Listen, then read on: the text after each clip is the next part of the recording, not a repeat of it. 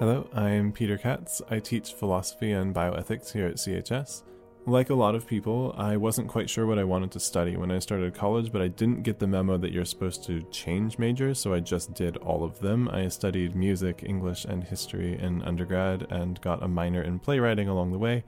I did a PhD in English at Syracuse University, and in that process pretty quickly realized that I actually didn't want to do English. I wanted to do philosophy, so I carved out my own weird space in that department. I was a professor of English, but really philosophy for 5 years at another university, and then I came here and made the switch completely. One of the courses that I teach is technically called Critical and Analytical Reasoning, but I refer to it as pain because it's a topics in bioethics course, and it focuses exclusively on pain. This class came out of my research. I have a recent book called Reading Bodies in Victorian Fiction, where one of the core things that I'm thinking about is what it means to see someone else in pain, to imagine someone else in pain, and what we're supposed to do with that when we confront pain. For this course, we walk through a history of how we've conceived of pain. We start in the 17th century, that's the 1600s, with people like Descartes, or with plays like Hamlet. And then we walk our way all the way up to the 21st century and science around pain. And ultimately, we then sort of look at some case studies. We look at gender and race, and we ask, what are we supposed to do when confronted by pain? This is obviously, I think, a really important question for future healthcare professionals whose entire career is going to be centered around treating, if not the pain itself, the disease or etiology of that pain. So we look at a short story from Charles Dickens called The Hospital Patient, in which he, through a series of various ramblings, first he starts outside of a hospital and he sort of imagines what the patients might be feeling like inside that hospital. And then from there, he's reminded of a different memory and another memory, and it ultimately takes him to the bedside of a domestic abuse victim.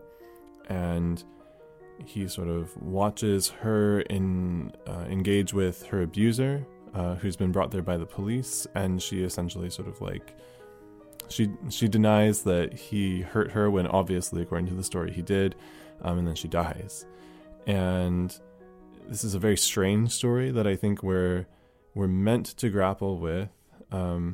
What does it mean to see pain that we can't do anything about, right?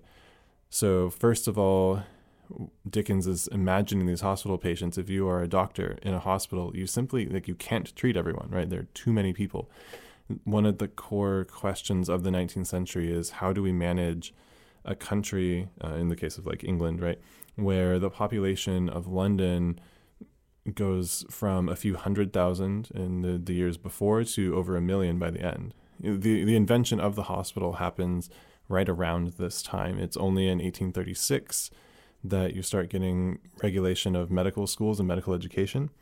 So the idea of a hospital as sort of like what I call a center of affective gravity, where if you're sick or you're hurting, you think I need to be in the hospital. That's a pretty new idea in the 19th century.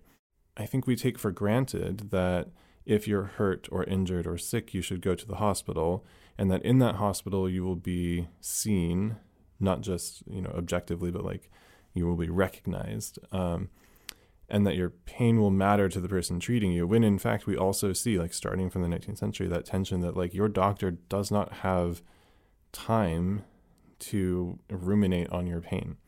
But I think we're missing something, and Dickens, I would argue, and have argued, thinks we're missing something if we lose that rumination, if we lose what it means to sit and observe someone in pain and really sort of meditate on that, rather than simply thinking of pain as it becomes in the 19th century as a symptom and not a disease, right? It's something, we manage the pain and we move on pharmaceutically, rather than thinking of pain as something that needs acknowledgement in and of itself. We start with me, reading this arcane Dickens short story, and we end with an invitation for students to find an artifact in their contemporary lives and apply everything we've learned in the class. So they can historicize that. They can say, here's sort of the thinking behind all of this and where that thinking comes from. They can theorize about it. Here's the idea of pain that they're using and what it implies for whether it's the relationship between minds and bodies, or thinking of patients as individuals versus statistics. These are sort of the core paradoxes of the class. I'm ultimately optimistic about what future healthcare professionals will get to do with empathy. I'm hoping that those constraints on our time will be alleviated by technology, will be alleviated by social shifts that allow us to recognize that, like, the thing you can't replace with an AI is real human empathy. Even though you're not evaluated on whether you're a more empathetic person by the time you leave my class, it seems that that's sort of always where we end up in our discussions toward the end of the semester. We have learned so much more about pain and about what it means to be in pain or to see pain, and we're just confronted with the question, what now? And so I don't have straightforward answers for that or for anything, as any student who's taken my class will tell you.